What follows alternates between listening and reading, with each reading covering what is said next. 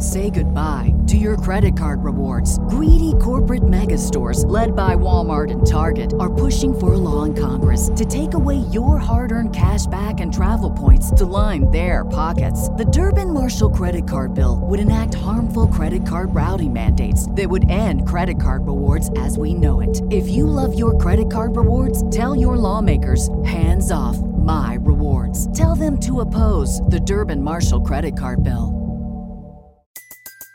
Everybody in your crew identifies as either Big Mac Burger, McNuggets, or McCrispy Sandwich.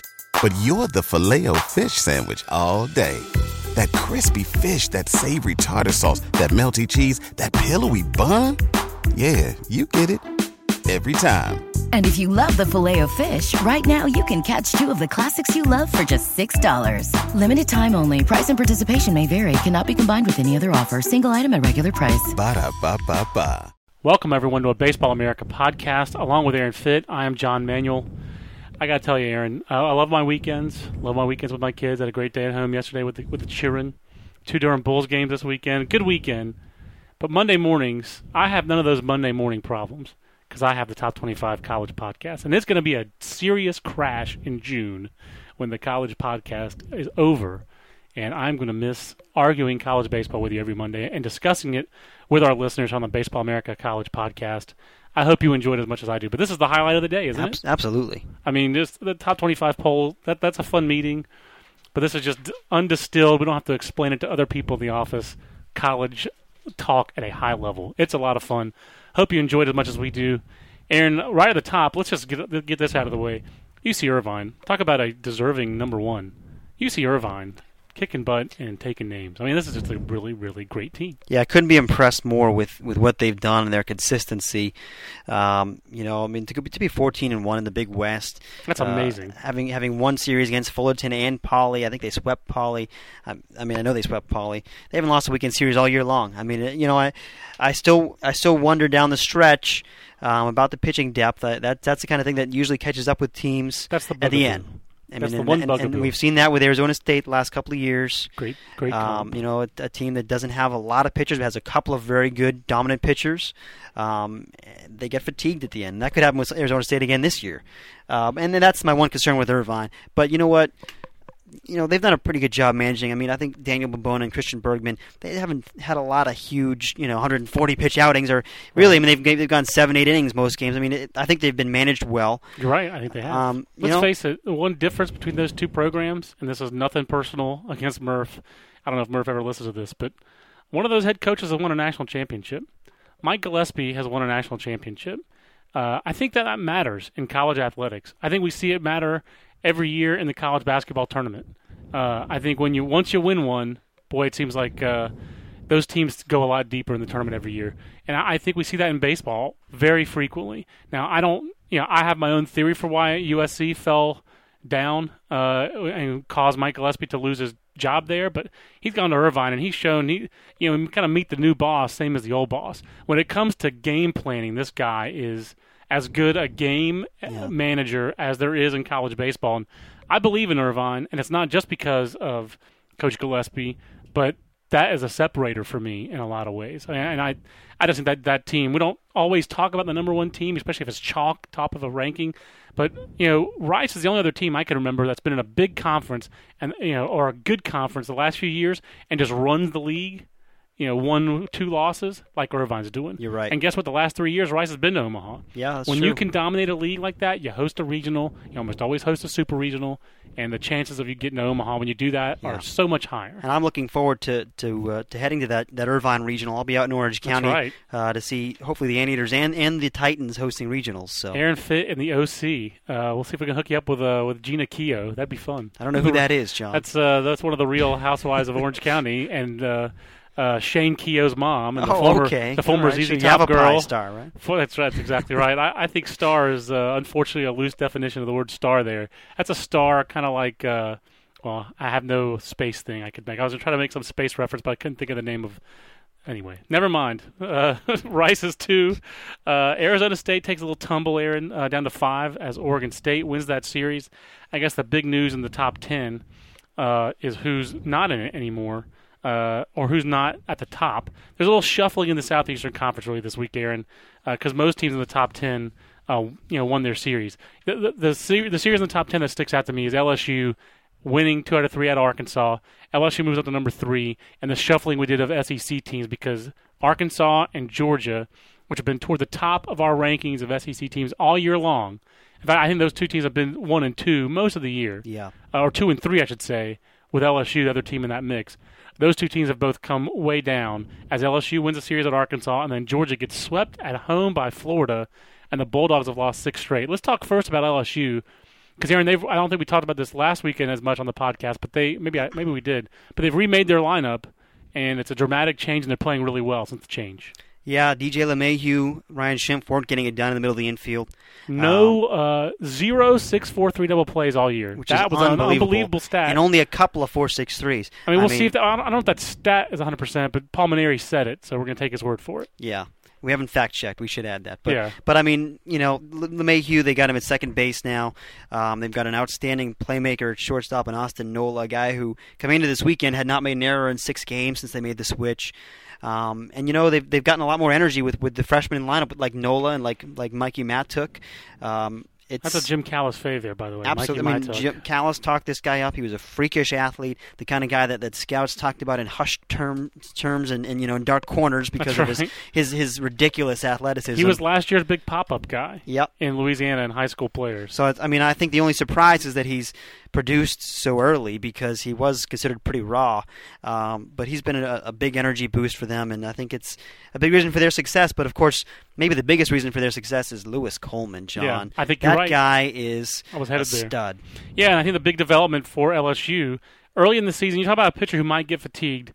Got to keep your eyes on Lewis Coleman because early in the year he'd give you 1 or 2 innings on Friday as a closer, then come back and pitch 6 or 7 on Sunday. Didn't do that much though. Not that often, only a couple times. But the emergence of Ott, is it Matty Ott at the back of their bullpen?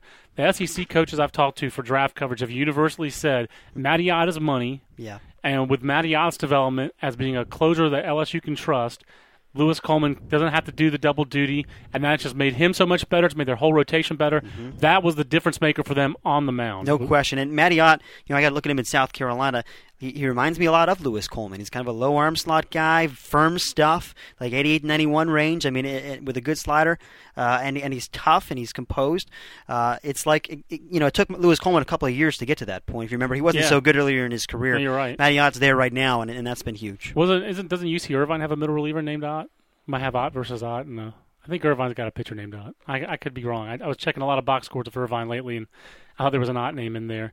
We still have Ole Miss in our rankings very high. Talking about SEC teams, they're at 7. They're kind of like the hold steady this week. They win a series. They sweep at Auburn, which Auburn can kiss its regional chances goodbye. Yeah, I think the tough year at Auburn. I do have a lot of respect for Auburn's talent, but that team is not hitting like you thought their talent would and like a John Pulowski coach team would, considering how offensive they were at College Charleston. It's been a little bit of a surprise. Obviously, it's first year. I think John Pulowski was a good hire, and I think he'll figure things out at Auburn.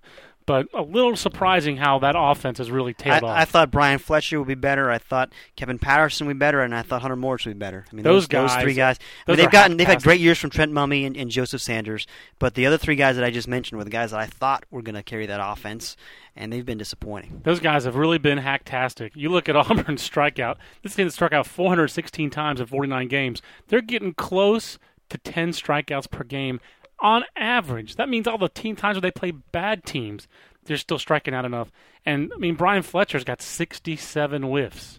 That is hard to believe. And Kevin Patterson, who's now been reduced to a part-time role, 55 strikeouts on 127 at-bats. I mean, I know we're looking at stats and all that, but we could cheat a little bit here on the Baseball America podcast with Aaron Fitt and John Manuel, but, geez, that is stunning. It's stunning to see Auburn struggling like that. So big series win for Ole Miss to go on the road and sweep. You got to give them props for that. Yeah, even though we didn't move them up. And certainly Ole Miss has to be in the discussion when we're talking about these elite teams. Because I agree. I mean, they're right where they were when they started the year. We had them 6 or 7 in the preseason, and they're number 7 now. Yep. I mean, maybe they're the number 2 SEC team or number 1 SEC team. I think they're in that discussion. I would say they'd be the number 1 if Scott Biddle's healthy. But now you have this question. Scott Biddle not starting this weekend. I don't know what to make of this guy draft-wise. All I know is every SEC coach that you talk to that's faced Mississippi says it's just unfair that this guy's back in college. Get rid of this guy. Who is this doctor with the Yankees who said he wasn't healthy so I can flog him for not approving that contract? Sure. It's amazing the year this guy's had as a starter, but if he is tender, that's a big, big loss for Ole Miss. No Talk question. about a difference maker. I mean, I'll tell you what. I like him better as a prospect, John, now than I did a year ago. I agree. I like him as a starter. I like him as a starter because of that changeup. He's still got the cutter. He's got 2+ pitches to annihilate left-handed hitters with. Yeah. It's a great he should have opposite splits as a right-hand pitcher. That to me makes him a starter, not a reliever. So, but then the other big news in the SEC, obviously this week, Aaron, was Florida going to Georgia and sweeping that series. Now I was doing the Bulls game on TV Friday, and Matt Laporta was still in the minor leagues, and he was playing in that game, and he was the only guy for the Columbus Clippers who didn't have a good game that day. I think he was the only hitless player in the whole lineup as they put 14 runs on the Bulls. And hit 4 home runs. Matt Laporta, I actually gently ribbed Matt Laporta on the broadcast during the game, and then because Florida was getting run by Georgia 8-1 on Friday. And then I get up Saturday morning and I'm checking the scores, and there was a fly in the ointment, and that was that Florida had rallied to tie that game. 9-9, a suspended game they picked up on Saturday. There were a lot of those around the country on Friday night. Yeah. But how did Florida do this, Aaron? How did Florida sweep this series, and how did Georgia lose 6 in a row when the consensus, I think we both had sensed, was that most people thought Georgia was, if not the best team in the SEC, at the very least the most talented. Mm-hmm. Maybe the issue was they maybe weren't the best because they had some real inexperience there. But what's happening with these two teams? What strikes me with Georgia is it's the confidence factor. And I got a little whiff of this last week talking with Coach Perno in the SEC teleconference, before the Florida series. He was asked what kind of an advantage it is to have this series at home. And he said something like, well, I don't know if it is an advantage. We've been better on the road. I mean, this team has not protected its home field. And they must protect this house, and yet they're not. Perno sounded worried going into this series. The way things have been going, they had lost some games that they should have won. They got run by Jacksonville Jacksonville State in the midweek. And You're right.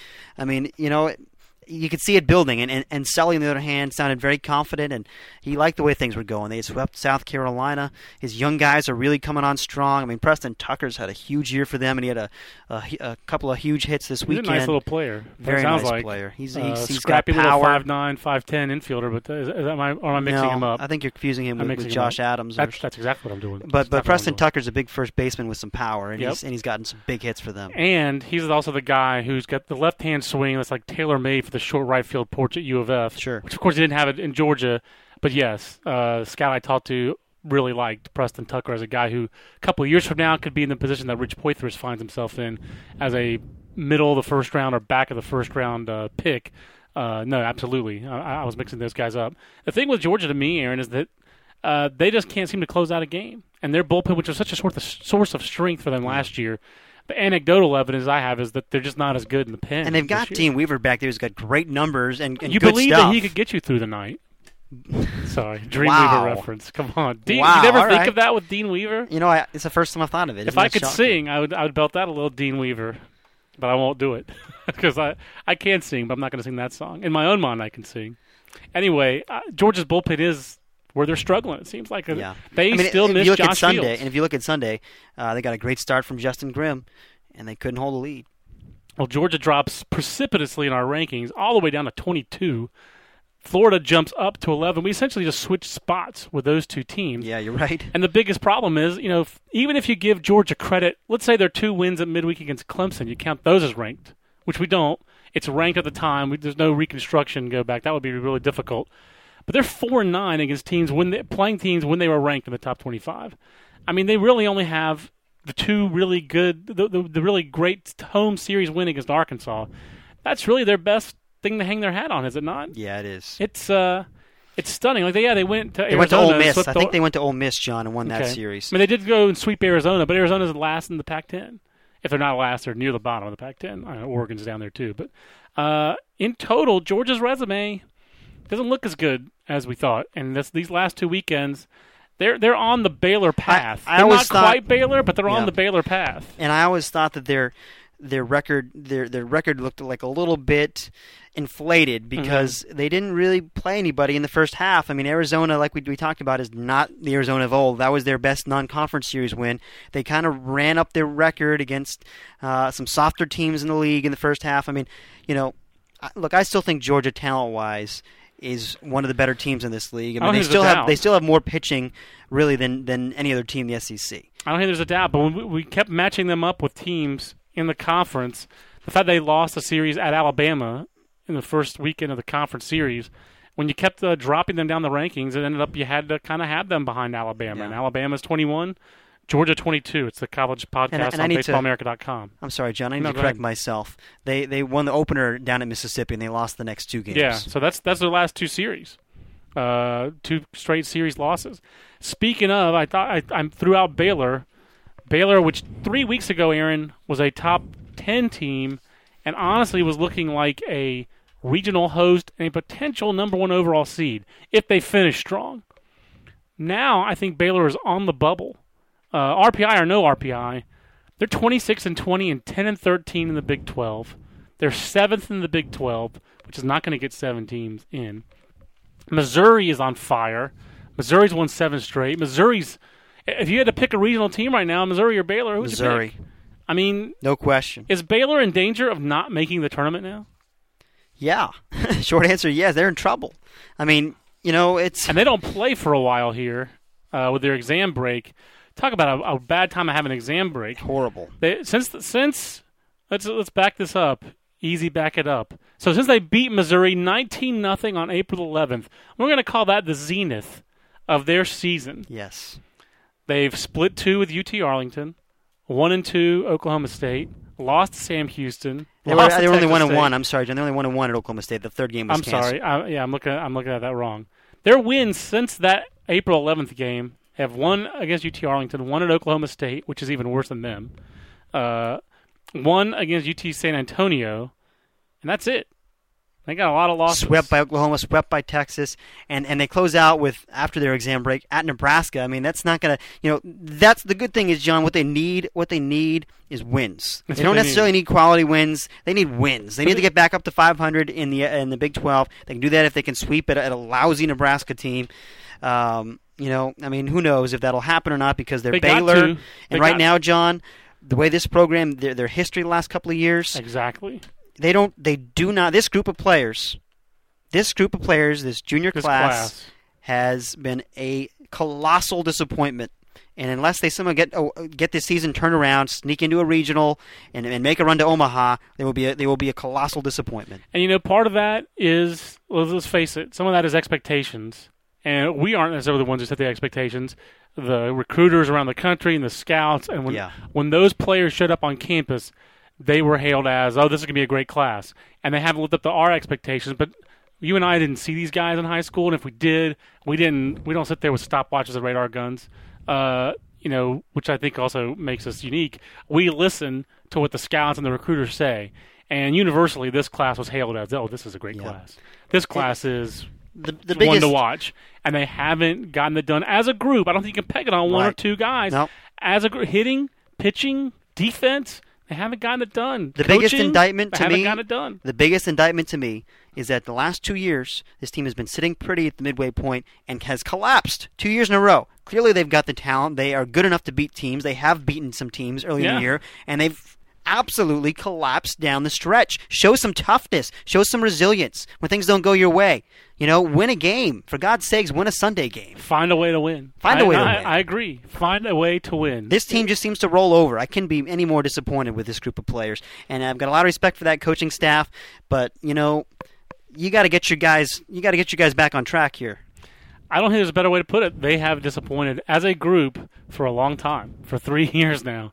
And it's amazing. They really built up that 2005 College World Series appearance and a really gritty bunch of players and brought in this great recruiting class. And these guys have not played like those guys played. It's the Baseball America podcast. He's Aaron. I'm John.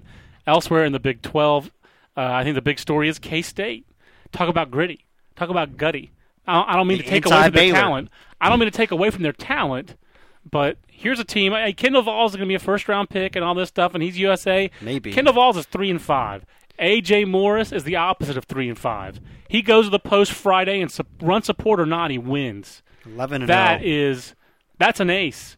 I mean, if it weren't for Steven Strasburg, this guy would be the best pitcher in the country. Yep. Based on what he's doing in college. He even beat Mike Leake. He did beat Mike Leake. Nobody beats Mike Leake, John. Except A.J. Morris. Except A.J. Morris. And I think sometimes Mike Leake beats himself. But anyway, not this year. Not this year. Kansas State is number 10. I mean, that is it's quite an accomplishment for Brad Hill.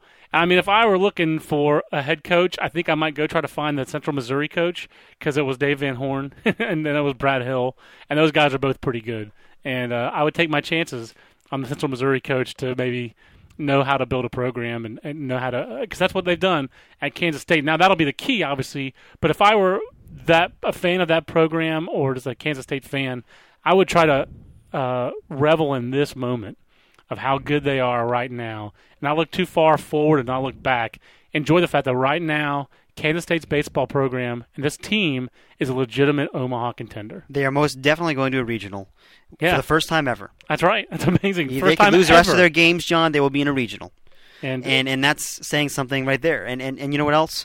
I don't know that this is an Omaha I don't think it's an Omaha team. I don't know that it is I think either. They've had a wonderful, magical, remarkable season, the best season in program history. I don't think it's an Omaha team, but like you said, tell me you're why. Absolutely right. Because I happen to agree with you. They're but not tell me deep why. enough on the mound. They're not. Their bullpen is a major question mark. They don't have an ace back there in the pen just as a stopper. I mean, James Allen has been the guy who's he's kind of emerged down the stretch. I mean, early on they were kind of shuffling guys in and out, but I don't think it's a dominant group of arms back there. I mean, I do like the grittiness, the toughness, the speed. They manufacture their own offense, but it's not an overly talented group. I mean, I think it's a good, solid team that eventually in a regional with other good, solid teams will probably get its, who knows what will happen. But I wouldn't pick them to win a regional right now. I think you have to know that if they can win a regional, a super regional is very winnable for them. That's true. Because of A.J. Morris. At some point, you figure the guy's going to lose a game, but he hasn't gotten to that point yet. And they're grinding through a very tough league. A league that's a little bit disappointing, but a tough league. And how about Kansas, John? Speaking of yeah, that's the next to team. me, Kansas and Kansas State are the two biggest surprises in the nation this year.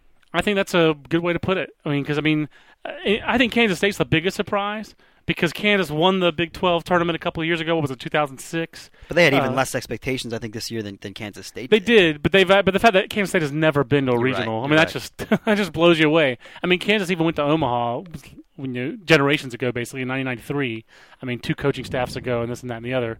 But Kansas is back in the rankings this weekend at number 23. After their week, I forget who they beat. I'm so Oklahoma brought to the Kansas State. Oklahoma State, stick a fork in the Cowboys. Now, I know their pseudo RPI on Boyd's World, which is pretty close to the real RPI, is 24, and Baylor's is 20. But I just don't see how these teams are regional teams. What do they have to hang their hat on? Oklahoma State has nothing to hang their hat on. They're about 0. 1-5 in conference play, 1-5-1 in conference series. That is unbelievable with the talent they've got on their team. I mean, boy, that's collective. Talk about a disappointment. You really have to wonder. And if I were Frank Anderson, and I'm not there, and we'll have a feature on Andy Oliver coming up in our draft preview issue. But just how big of a factor was that Andy Oliver investigation? I mean, it came right before regionals last year. Really sabotaged that team. Oliver was a question mark coming into this year. This guy. These are 21-year-olds, 20-year-olds. I think you have to say that that's a pretty big factor in their stumble this year, not living up to their talent. The guy was a question mark, and then he's kind of approved to play at the last minute. I mean, everybody's role gets a little scrambled.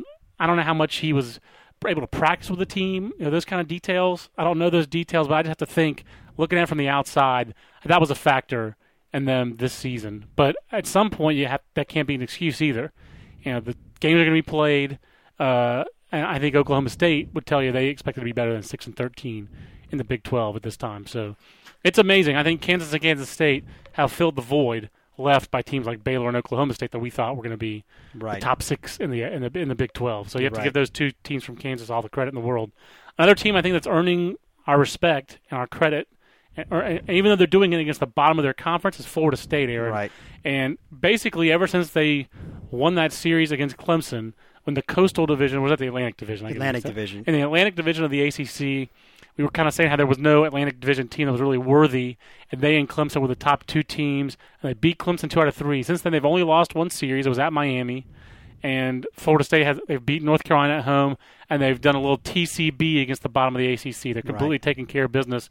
What is this? Just the usual Florida State formula here of sinker slider pitchers and a very offensive ball club? That's it. I mean, their pitching staff is still nothing special. They've got Jeff Parker going on Saturdays. We know who Jeff Parker is. He's nothing special. He'll no compete. offense to Jeff Parker. No offense to Jeff Parker. He'll compete. Solid average college pitcher. That's it. And now they've got a freshman in Brian Bush going on Fridays. Replacing the other freshman, Sean Gilmartin. Who came out of the bullpen on Sunday, so at least we know he's not seriously hurt. But I think this team's short on the mound to make a deep run this year. They were short on the mound last year, but they were better on the mound last year than they are this year. And they were better offensively last year. They were so much better offensively. They had Buster, what it is right now. So give Florida State credit. They have taken care of business against the bad teams in this league, and they've got 2 really good series wins against Clemson and North Carolina. They're going to win the Atlantic Division. They might have the best overall record in the ACC. Probably going to host a regional. And this team's been to Omaha before with similar teams. Mike Martin, he won't win it. Not with this team. It would be ironic if he did. Yeah. But I think Florida State's always a factor to go to Omaha. They didn't go there most of this decade. Last year is the first time since 2000. But Mike Martin's been there more than any other coach who has not won it. So when 11's in the dugout, making the slow walk, I believe he's even had arthroscopic knee surgery this year. I think I heard that. Is that right? So the walk is even slower than usual this year for 11. But you got to tip your cap to that guy. Let's try to wrap up the podcast with some rapid fire podcast@baseballamerica.com email questions. You can send those in to us at podcast@baseballamerica.com. They come into my email box. Of course, if you want to follow us, I think you can even ask us questions at our Twitter page at twitter.com/baseballamerica. But I digress. If you want to follow us, don't get me started on the Twitter, John. I got about 1,000 followers there, and I got to respect the Twitter. Yeah, wow, I got to respect the Twitter. Right. Bo McDaniel asked us 2 questions, so thank you, Bo. Huge fan of the podcast. He listens every week, so we definitely thank him for that. Wondering what you thought of Dallas Baptist's chances of getting a regional bid as it did last year. Are the Texas A&M and Texas Tech series must-wins? And what's the draft stock of Victor Black and Austin Knight on the team? Bo, for Jim Callis on the podcast we recorded on Friday, I think that's up. Not sure if that's up at baseballamerica.com yet. Victor Black is in that first 3 rounds mix. First of all, I don't know Austin Knight. I have to ask Jim for Austin Knight. He does Texas for us. He's a good player. I don't know about his draft stock either. But Dallas Baptist did just lose 2 out of 3 at A&M this weekend, Aaron. And they've got an RPI that's in the mix. But, boy, it's really hard looking at their resume to see them as a regional team. They don't have any quality series wins. I mean, hey. Is Binghamton going to win the America East? Probably not. They're right? in the mix. They're in the mix. So maybe that might be their best series win. And it's Binghamton. That's not. Come on. That tells you all you need to know. Exactly. I mean, I just don't see it. I know that the RPI is good. If they run the table, with a good RPI, the committee has shown that they will put good RPI teams with gaudy overall records into a regional, even if they don't have any quality wins. Drives me crazy, but they will do it. So maybe they got a chance. They'll put a little more on those midweek wins than they probably should, the committee, I would say. And they only have one really good midweek win, and that's at Baylor, which doesn't look that good now. Correct. I mean, sweeping Utah Valley and Northern Colorado and Northeastern actually losing the series of Northeastern. Beating Houston Baptist. These things should not be the resume of a last year they went to San Francisco and won 2 out of 3 late, and that really put them over the hump. They had good series wins last year. They did. Can going to Jacksonville this year, the final weekend of the season for them, can that be similar? I don't think so. Only if they run the table. They got to just about run the table here and finish strong. I really think they needed to win that Texas A&M series to get in. I think they're probably in trouble. I agree. So I guess, Bo, what we're saying is no. We don't think they're going to get in. Bo's other question was about Aaron Miller and Baylor. And Aaron Miller was keeping his stock up, but Aaron, he went stock down this weekend again, wouldn't you say? I mean, the feel for pitch is the question there, right? Yeah, I mean, he's gotten knocked around 2 straight weeks now. Look, before that, like he was a guy who could go maybe even in the back of the first round. I mean, a lefty who's 90-95, and he's shown good feel for his secondary stuff. I mean, the ingredients are there. I think he suffers in comparison to other left-handers this year, because let's face it, in other years, maybe he'd stand out, but there are a lot of lefties this year. Just in the Southeast, in my region, you got James Paxton at Kentucky, who's not in my region technically, but he keeps coming up. Rex Brothers. You got Brian Domo Morigado at Tennessee, who's in the bullpen now, but is blowing 94-97, touching an 8. You got Nick Hernandez at Tennessee. He's a pitchability guy. He doesn't have great numbers this year, but scouts do like him. I'm missing another left-hander, but there's an obvious left-hander I'm throwing. Mike Minor. Hello. He's all right. Mike Minor's all right at Vanderbilt. Heck, so John, even in the Northeast this year, that's the strength of the Northeast is left-handed pitching with guys like James Jones and Mike Belfiore. And don't forget Clemson. You got Chris Dwyer, the redshirt. The true freshman who's 21 and draft eligible. Right. So you got left-handed pitching around the country this year. So Aaron Miller doesn't stand out as much. I think college left-handed pitching is one of the strengths of this draft. So more of a raw guy. I mean, Brooks Raley in his own state's better. I take Brooks Raley. No question. So I mean, maybe Aaron Miller's got a chance to be drafted as a position guy. I still think he's got too much upside as a hitter. As a pitcher. Excuse me. I mean, he could probably be a top 5 to 7 rounds pick as a hitter too. But this guy's one of the reasons why we thought Baylor would be the heat over the last 3 years. Yeah. And he gets thrown into that group of those juniors who have not gotten it done at Baylor. Then Kelly Barnes also emailed us from Fort Worth. Actually, this is Nick, but his email address says Kelly Barnes. So, way to go, Nick. Isn't there like a Nick Barnes 7@gmail.com that's available? Come on, Nick. Give me the program here.